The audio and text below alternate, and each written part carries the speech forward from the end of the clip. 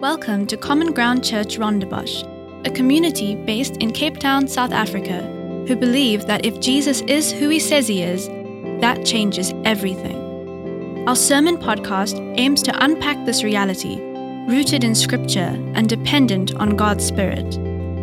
Following Jesus happens in everyday life, work, school, varsity, home, and in our relationships. Yet, how do we follow Jesus in all the busyness, emotion, and complexity of today? No matter what today holds, the Scriptures consistently call us to great hope for this day in light of that day, the day of Jesus' triumphant return. An extraordinary day that brings hope to death, suffering, and injustice. A day that calls us to be sober and vigilant this day and promises great reward to those who long for the return of their King.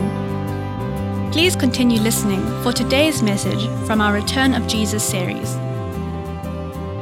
All right, the good stuff. We're reading from 1 Thessalonians 5, 1 to 11. I'm reading from the ESV. Now, concerning the times and the seasons, brothers, you have no need to have anything written to you. For you yourselves are fully aware that the day of the Lord will come like a thief in the night. While people are saying there is peace and security, then sudden destruction will come upon them as labor pains come upon a pregnant woman, and they will not escape. But you are not in darkness, brothers, for that day to surprise you like a thief. For you are all children of light, children of the day. We are not of the night or of the darkness. So then let us not sleep as others do, but let us keep awake and be sober. For those who sleep, sleep at night, and those who get drunk are drunk at night. But since we belong to the day, let us be sober, having put on the breastplate of faith and love, and for a helmet, the hope of salvation. For God has not destined us for wrath, but to obtain salvation through our Lord Jesus Christ, who died for us, so that whether we are awake or asleep, we might live with him. Therefore, encourage one another and build one another up, just as you are doing. This is the word of the Lord. Thank you, Inga. That was amazing. No, it's fine. Give it to whoever. Who wants a mic? We've got mics going. No. Thank you for that. I feel like I don't have to preach. She did such a great job of reading that text. Wow. Inga and I actually just recently completed a Bible study on 1 Thessalonians. So when they asked me to preach, I was like, is it the text in 1 Thessalonians or 2 Thessalonians? Because 1 Thessalonians I am in. 2 Thessalonians I'm going to need to do a little bit more work. But it was very cool to have you reading. Yeah, it feels like a full circle moment for us, being able to go through this text again. Also, I feel like it's unfair to have Zoe come up and do announcements before I preach because her energy is just like another level. After Holiday Club, my two girls who are at Holiday Club, they're 9 and 11, they now have a phrase in our house. They'll be like, we just need Zoe energy for this moment. There's just like a level of energy that comes and we'll be doing something the same. They're like, Mom, you need to bring Zoe energy to this. I'm like, okay, I'm going to try. So I'll try bring some Zoe energy. You sort of was like that. I think I might just disappoint you. That's it. So if I haven't met you, my name is Jane. I do work here at Common Ground Church. I have the privilege of being part of the leadership team here. And my focus this year has actually been overseeing the women's ministry. So I get this beautiful opportunity to create space for women to come together, to be encouraged, to experience God's presence, and just to have opportunity to use some of the beautiful gifts and talents that He's given to them. And so that's something that I get to do. And while I'm here with the mic, I'm going to plug one of our next women's events. We've got a ladies' night away coming up, the 8th to the 9th of September. It's 24 hours out in Bridges in Franschhoek. And the purpose of it is really just to spend time with God. I think the world can be so loud and there's so many voices competing for our attention. And that night specifically is going to be a day and a night where we just turn the dials down on everything else that's talking to us. And we're just still and we're going to listen to the whispers of God, who is talking all the time. And we're trusting He will speak to us and then we'll get to share that as a community together. So If you're interested, tomorrow in the mailer, we'll have a sign-up form where you can sign up and find out more about that, but I hope that we'll get to see you there. It's a real joy of mine to continue this series on the return of Jesus. This week I've been prepping it. I was one of the handful of staff members left behind. The rest of the team were raptured up to Joburg, where they really got to enjoy the glory. Well, you're hearing it's my end times jokes. I'm just getting some swarming up the crowd here. So, so they really got to enjoy, and God spoke to them so profoundly. God was with me too.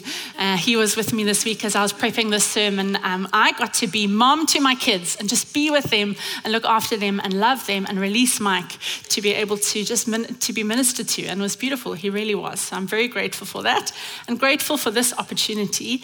And this Return of Jesus series, I must admit, I was quite keen to be involved because this is something that's definitely piqued my curiosity. I remember being a student quite young in my faith, reading the Bible for the first time and finding out Jesus is coming back. I thought he only came once. And then you read the Bible, you're like, what? He's coming again?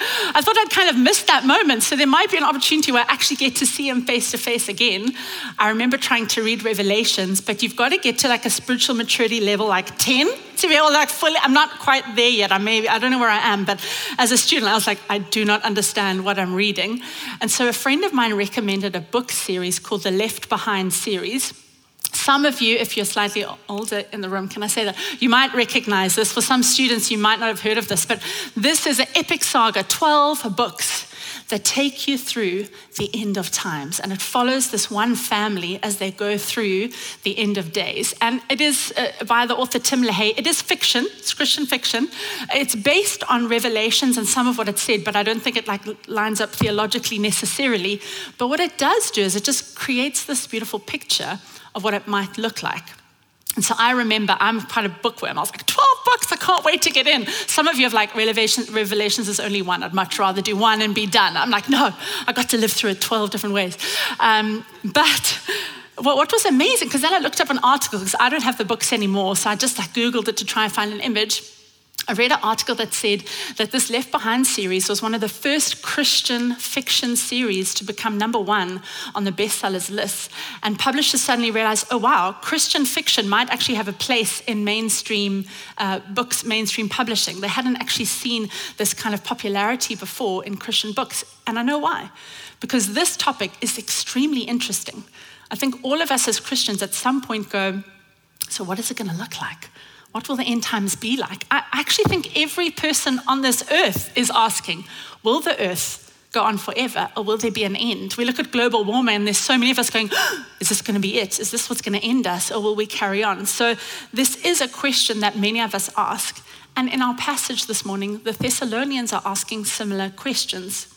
So last week we looked at 1 Thessalonians chapter 4, verses 13 to 18, where Paul was responding to a query that the believers had about friends of theirs who had already died. And the question was, are they going to miss out on the second coming because now they've died, or will there be hope for them? And Paul reassured them that there is infinite hope for those who belong to Jesus, because those who have died and those who are still alive will be with Jesus forever at his second coming. We've moved on to chapter 5, and it follows on from where he moved off. And now we're not focusing on those who've died and how we as believers grieve, but now he's moving on to those of us who are still alive and how we live. It seems that the believers in Thessalonica were unsure whether or not they were at that moment living in the end times. Some had started to say, no, Christ has returned, and this had confused the church community. And so they asked Paul for clarity. Has Jesus returned? How will we know? And what should we do in light of that? It reminds me of the passage that Steve alluded to if you were at church last week. He spoke about Acts 1, where Jesus ascended into heaven. He disappears in the clouds in the sky. And then immediately angels say to the disciples, why are you still watching the sky? Get on with your work. He's gone that way. He'll be back the same way soon enough. But you have a job to do before that time. How many of us get fixated on the sky and forget we have a job to do before Jesus returns? I think part of the reason why that book series Left Behind can be unhelpful is that it has us looking at the sky, so to speak, focusing on how things are going to end, rather than prioritizing the time that we have before that moment and the work that God has called us to do. The Thessalonians are looking up at the sky and they're asking Paul, is this it? Is this it? And Paul responds to their question with our passage. He responds by using contrasting words and analogies to explain what the believers can expect and how unbelievers will experience the same event. It's as if Paul is wanting to highlight two responses to the same event. And so this evening, we're going to look at the different comparisons found in the passage. First, we'll look at the two responses to the return of Jesus. Second, we'll look at the two identities that he speaks to. And third, we'll look at two ways to live today in light of that coming day. And church, the purpose of this evening for us as believers is to allow the return of Jesus to be a comfort and an encouragement to us in the way that we live. Today, as you leave church, your life can be changed knowing that Jesus will indeed return. This isn't us looking at the sky and trying to figure out what those end times might look like or listening out for a trumpet, although you never know. Maybe today, will he let me get through the sermon or will he arrive? I don't know. It might be better if he arrives, but I've already done this twice. I'm like, Lord, you can come. We've done this. No, we don't know when he's going to come, but if it is today, I'll be very happy. But the point is, he's coming, whether it's today or tomorrow or in 100 years. And we get to live our lives changed forever by that beautiful truth. So firstly, let's look at two responses to how it will all begin, the beginning of the end. Let's read verses 1-4. Now, concerning the times and seasons, brothers, you have no need to have anything written to you, for you yourselves are fully aware that the day of the Lord will come like a thief in the night. While people are saying, there is peace and security, then sudden destruction will come upon them as labor pains come upon a pregnant woman, and they will not escape. But you are not in darkness, brothers, for that day to surprise you like a thief. So Paul's first contrast is between those who are surprised by it and those who are aware. I've heard some believers say that this passage means that we're all going to be surprised by the moment because it will come like a thief in the night, but that's not what the verse says. It says you yourselves are fully aware that it will come unexpectedly. So it won't come as a surprise, even if you don't know when it's coming. But for those who are unaware of the reality of God and his son Jesus, his second coming will be the most surprising thing they experience in their lives. If you don't believe in Jesus, you've built your life completely on something else. Your hopes and your dreams, they're based on something or someone else. Your very purpose will become meaningless with the reality that Jesus is in fact real. In that moment, he will be real, like in the flesh real. They will face him and see him and realize he is who he said he is. They'll be completely caught off guard. It will come as a massive shock. In fact, Paul likens it to being robbed, that it will come like a thief in the night, which is an analogy I think many of us can relate to, that surprise of a thief. None of us were sent a message saying, hey, look, I'm going to hit your house tonight. I'm coming for the TV, but if you could leave some cell phones around, just like in the kitchen, we don't want to come into your bedroom, that would be great. Like no one gets that message before they are robbed. It comes as a surprise. And I don't want to make light of the analogy because I know that for many of us, this is a very real experience. We've experienced being robbed in our houses, and we can still remember the moment of surprise. Heart in your throat, beating so fast, adrenaline pumping, cold sweat, something's wrong. When Mike went away last year to Madagascar, he doesn't go away often, and so the first night that he was away, I was kind of struggling to fall asleep. I'm not used to him not being at home. And I noticed a message from Princeton Security on my cell phone alerting our complex that two men had entered our premises suspiciously. And so I jumped out of bed, ran through to our girls' bedroom where I can see into the garden, and I saw two shadows cross. And straight away I thought, oh my gosh, did I close the security gate? Like we got a slam lock. Did I slam lock it or did I just close the front door? I don't remember. And then I thought, did I close the kitchen windows because they got out into the garden? And so if I didn't open it, there's a chance that they could come in, but now I don't remember if I opened it or closed it. And do I wake up the kids and put them all in one room so that they're safe in case they come in? Or do I, now you guys are like, surprise. Thank you to that person. That was a very good practical example. That I didn't plan that. I'm not trying to surprise people. But now you have the feeling, hey? Your heart, you see. But I remember that moment, like, what do I do? And you sit going, it's too late. It's too late to go and close the gate. It's too late to close the windows. They're already here. I remember that feeling. It's like the feeling you felt now when that door slammed. Whoa, what just happened? Everything suddenly shifts. I'm so grateful for Princeton. They arrived in record time. They caught the guys. They didn't come in. But I'm telling you, that feeling, that adrenaline, that shock, it took me a very long time to fall asleep that night. And that's what the experience will be like for those who don't know Jesus, yet infinitely more. He will come, and they will face him, and suddenly everything they thought was secure and right will be undone when they realize the truth. And yet Paul gives this contrast. You yourselves are fully aware that the day of the Lord will come like a thief in the night. You are not in darkness for that day to surprise you like a thief. None of us can predict the day the Lord will return. I feel like God chuckles at me whenever I go, oh, maybe today. He's like, haha, as if you think you'll know. But because even Jesus tells us in Matthew 24, verse 36, no one knows about that day or hour, not even the angels in heaven, nor the Son, but only the Father. And yet Paul reminds us that we are aware that the Lord will come, right? We won't be surprised when we hear a trumpet sound in the sky. In fact, we'll be the ones going, hallelujah, he's here. I knew he was coming. I didn't know when, but I knew that he was going to come, and he has arrived. We will be prepared to go out with joy and singing and dancing because our Lord would have returned. There's a reassurance for us. We're not going to be caught off guard. Yes, it'll come and we'll go, oh, it's now? But we'll be excited. We won't be terrified. Jesus carries on in Matthew 24 and says, if the owner of the house had known at what time of night the thief was coming, he would have kept watch. He would not have let his house be broken into. So you also must be ready, because the Son of Man will come at an hour when you do not expect him. See, if I had known those men would break into my complex that night, Mike would have delayed his trip by a day, easy. We would have phoned Princeton. We would have created an ambush. We would have checked that the gate was working. I would have closed all my windows and doors, I can tell you that. We would have had such a different experience of the whole event because we would have been prepared. Jesus says we should be ready for that time to come. We don't need to know when it will happen to know that it will happen. So the event of the second coming will come as a surprise to the unbeliever. In fact, verse 3 describes it so well. While people are saying, there is peace and security, then sudden destruction will come upon them. Here is our next contrast, the sense of peace and security with very real destruction that will occur. Two different responses for the believer and the unbeliever. It reminds me of the story of Noah found in Genesis 7.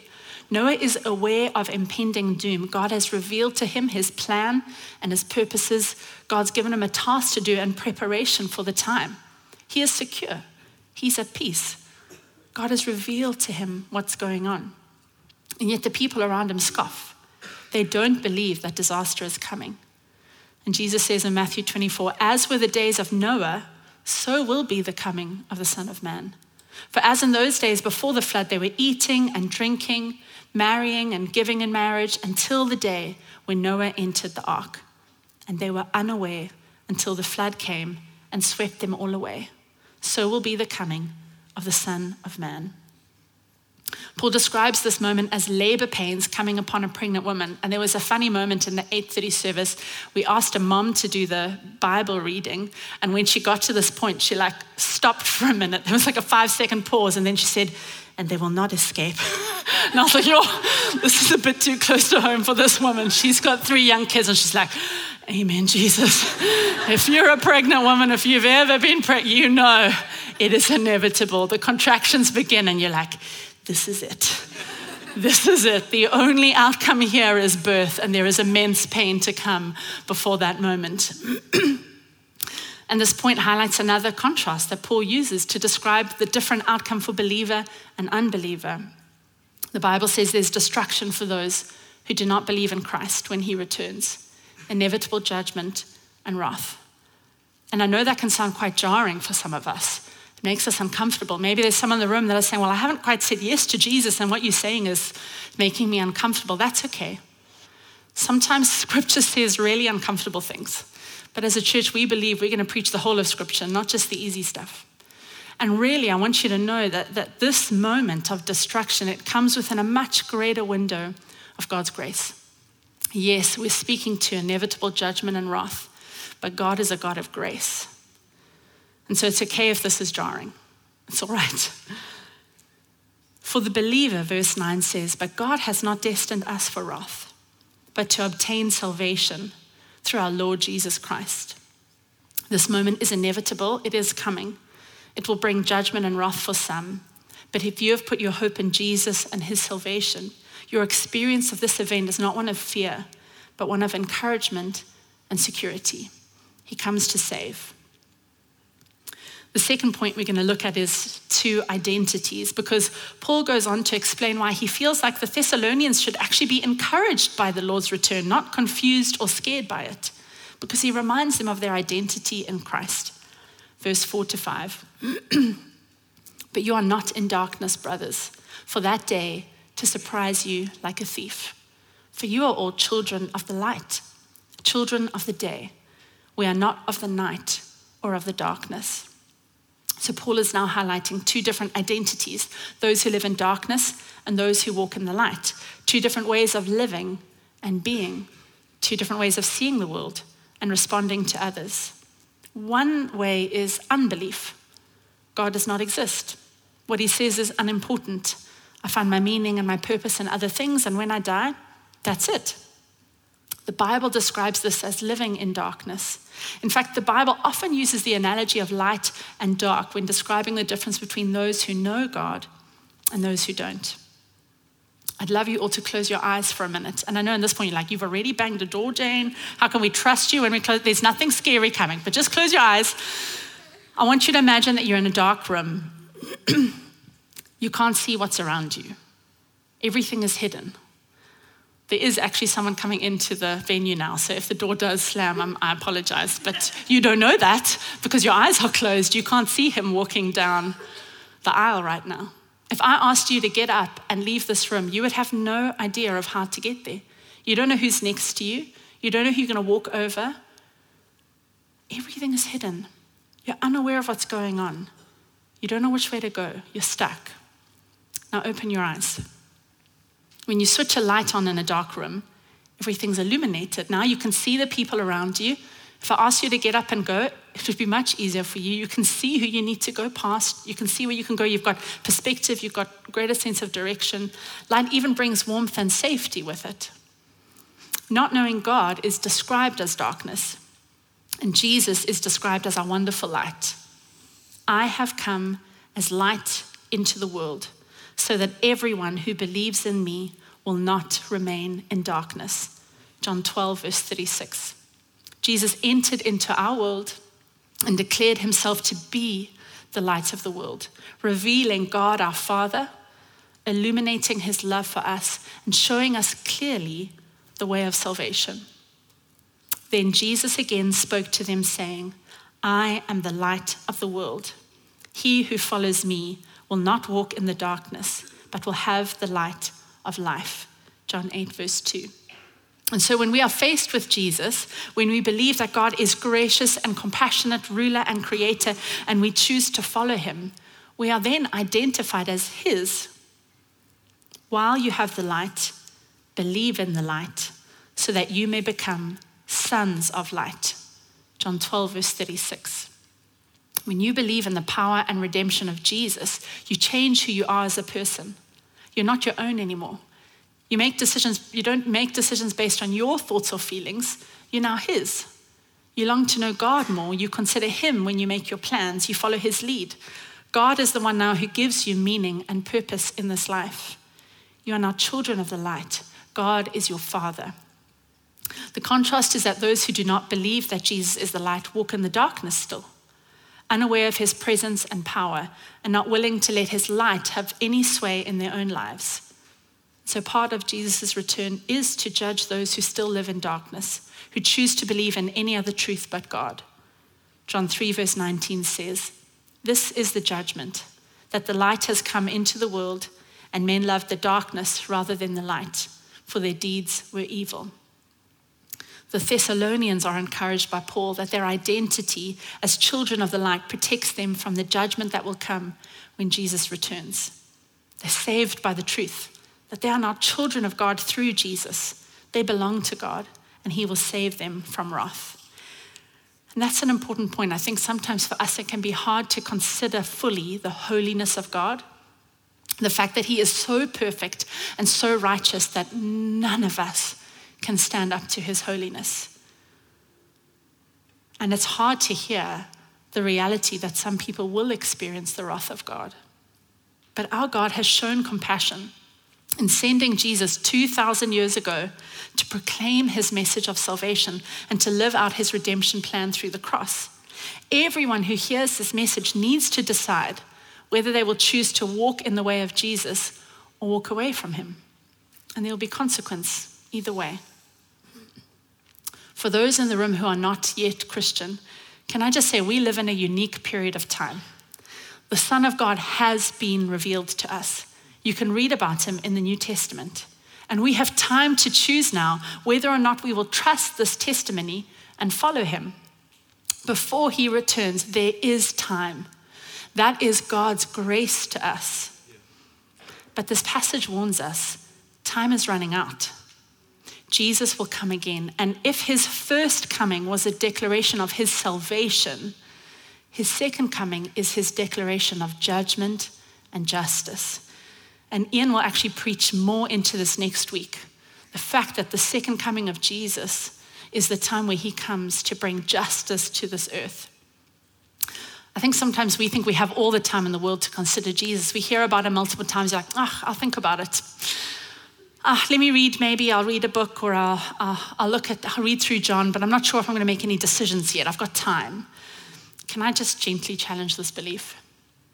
This decision is too important to put off for tomorrow. What is your response to Jesus today?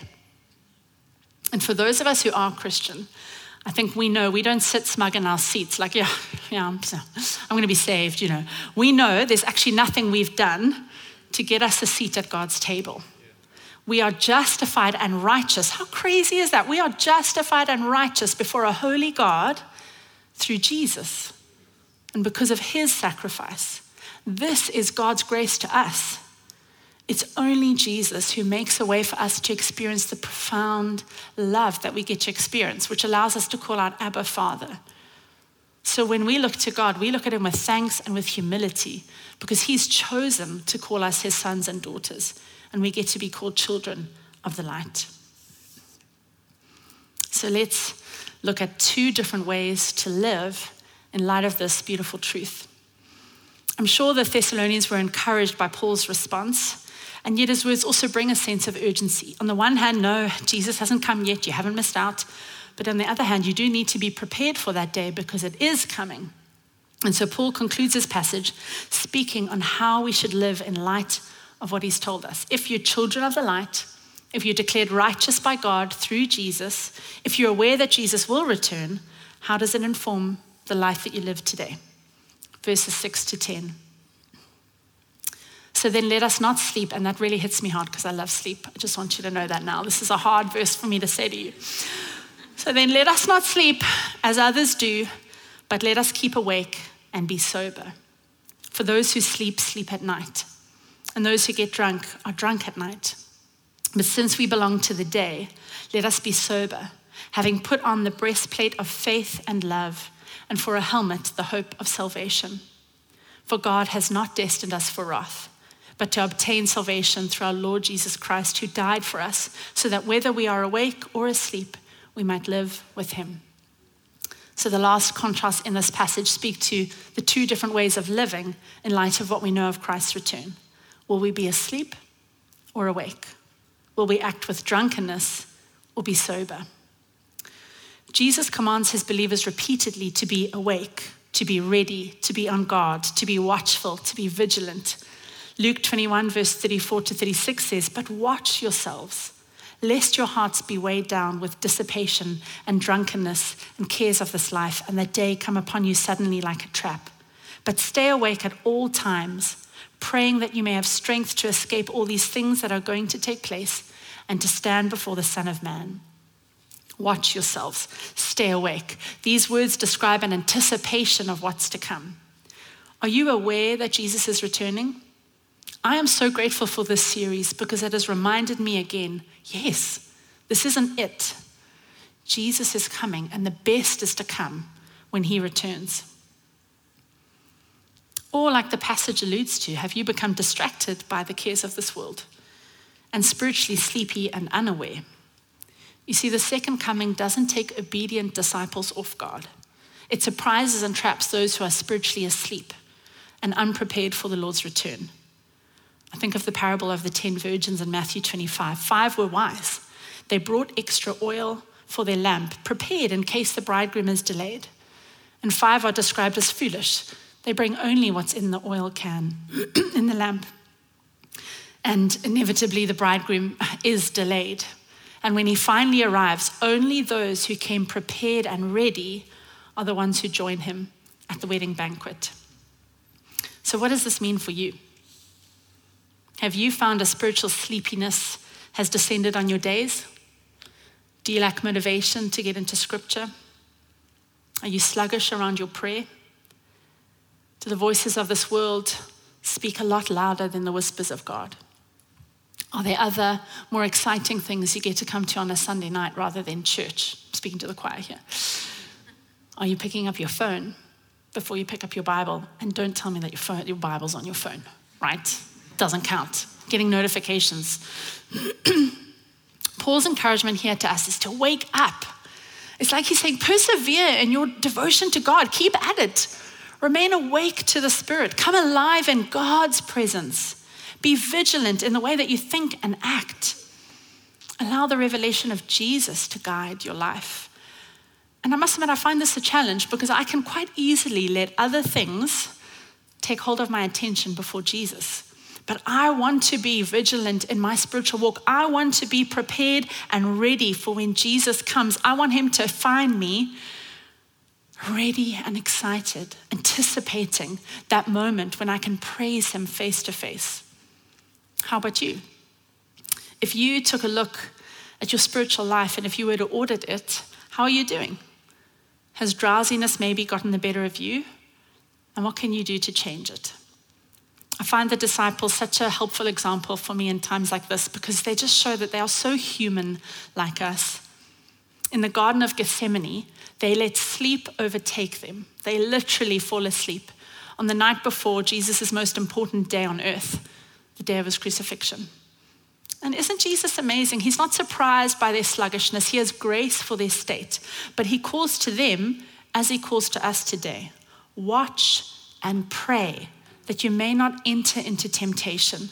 The spirit is indeed willing, but the flesh is weak. And this leads us to drunkenness versus being sober. And if you've ever had the experience of interacting with a drunk person, you can see why this analogy is so powerful, because Paul's speaking to a spiritual condition that is so alike to drunkenness. A drunk person is not fully in control of their body or their words. They're under the influence of another substance which alters how they see the world. Everything becomes a bit sluggish. They can't think straight. They're easily overcome by emotion, tears everywhere. I love you. There's no ability to make rational decisions. None of you know what this is like. Like you've just seen other people somewhat intoxicated. And so you're just remembering those interactions, surely. But we know what a drunk person is like. And spiritual drunkenness happens when we become intoxicated by our culture, by media, by lies of this world, by our jobs, by our family or our friends, basically anything other than Jesus and his words of truth. And so our ability to see spiritual things going on around us, it's diminished. We become preoccupied with lesser things, which seem so important at the time, but actually in light of eternity, they're foolish, they're fruitless. And I can tell you, I can see many times where I have been drunk on approval. And so I make decisions based on what people will think of me and not on God. Or drunk on achievement. So suddenly I find myself so insecure when I fail. Or drunk on social media and the allure of the perfect life. And it's just like God to put a picture for me yesterday, and I'm going to put it on the screen. This is what I saw on Instagram. I mean, who's not a little woozy right now, right? I was like, a black house. I really want a black house. How amazing is that? It's just so dark and brooding, and a library full of books. It's like the Beauty and the Beast come to life. That was my favorite Disney movie. I was just like, I want that. I want to take a book from that shelf. I want to get into that bath. I want to just sit in the peace and the quiet and look at the tree. I'm telling you, I was intoxicated, okay? This is what drunk looks like for me, spiritual drunkenness. Please turn it off. They are so distracted. They are not looking at me anymore. It's not just me. You see, everyone's like, yeah, that looks amazing. I then looked at the comments. Guys, that is an AI-generated house. That's not even a real house. They got me good. I was not being rational in that moment. When you look closer, you're like, computer generated. Spiritual drunkenness, intoxication, that's what it can look like, okay? That's what it can look like. And can I tell you, that house in and of itself is not bad. A beautiful house is not bad, but you know what it does to me? Discontent, jealousy, greed. It brings out ungodliness in me. It takes over my mind. It alters how I see the world for a moment. And I have to stop myself and go, whoa. That's not what God wants for me. And so Paul is warning us to be aware of this, to be sober in our attitudes and behavior. We need to have sound mind, good judgment, guarding against ungodliness. The more time we spend in Jesus' presence, allowing his words to shape us, the easier it is to judge how we spend our time, our money, and the decisions we make. And I know that when we decide to follow Jesus and walk in his ways, it's not necessarily easy. It takes patience. It takes practice. It takes perseverance. And so Paul actually speaks to this because it can be hard to think, like, what does sober look like in our spiritual walk? And he says we can be sober when we have put on the breastplate of faith and love, and for a helmet, the hope of salvation. So our faith is integral to our soberness. Our belief, I believe that Jesus is who he says he is, and he did what he said he has done. And that belief, if you truly believe that Jesus is Lord, he's Savior, it changes your whole life. So your faith is integral in how you live. And not only faith, but love is important because we believe who Jesus is and we love him because of it. Jesus, our gracious Redeemer, the one who sticks closer than a brother, the one who loves us to the point of shedding his blood for us. We love him when we know who he is. We have affection and admiration for our God. So we don't only want to do what he says because he is God. We want to do what he says because we want to please him, because we love him. We're devoted to him. Everything that we want, that we do, we want to do it to show him our praise and affection. We want to give him our attention, the best of ourselves. His opinion matters. See, soberness is not being like fuddy-duddy, no thanks, not for me, dull and weak. Soberness is saying, I'm not going to be silly about this one and only life I get to live. God is way too important for that.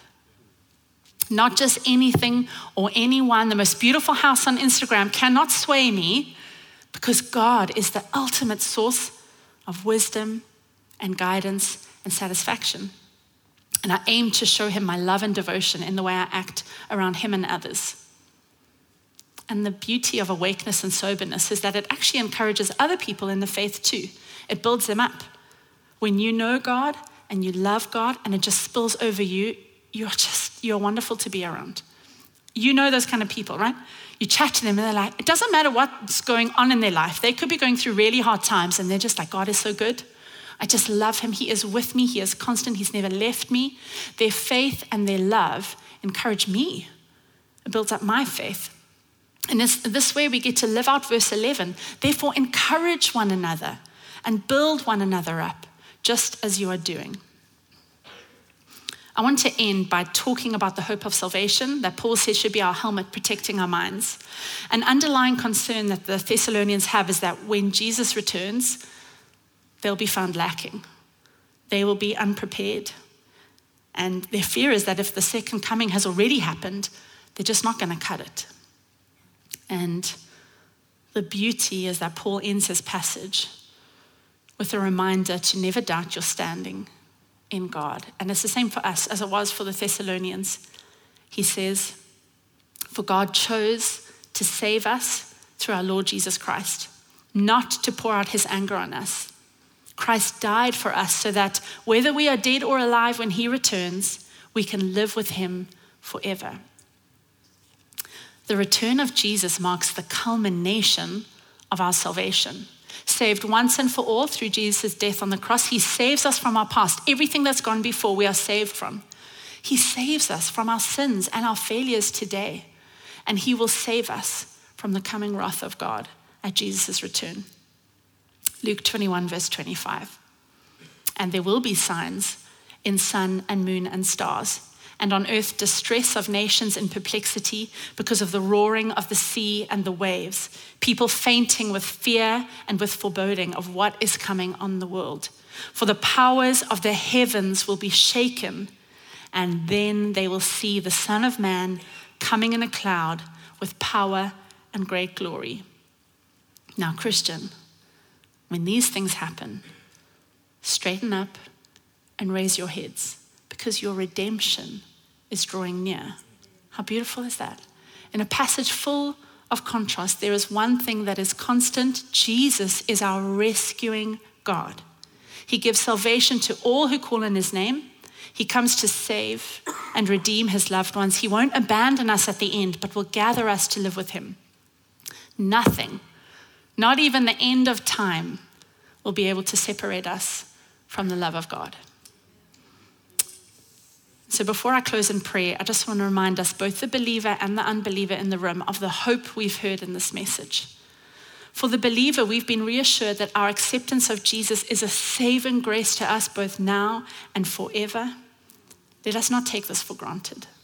Let us live excited to see Jesus again one day, living our lives purposefully today in light of that day. And for the unbeliever, be assured that God is a God who loves you and who longs to save you. 2 Peter 9 verse 3 says that the Lord is patient with you, not wanting anyone to perish, but everyone to come to repentance. I pray that today you will see him for who he truly is. I'd love to call the band up. We're going to close in prayer. Won't you stand with me as we pray?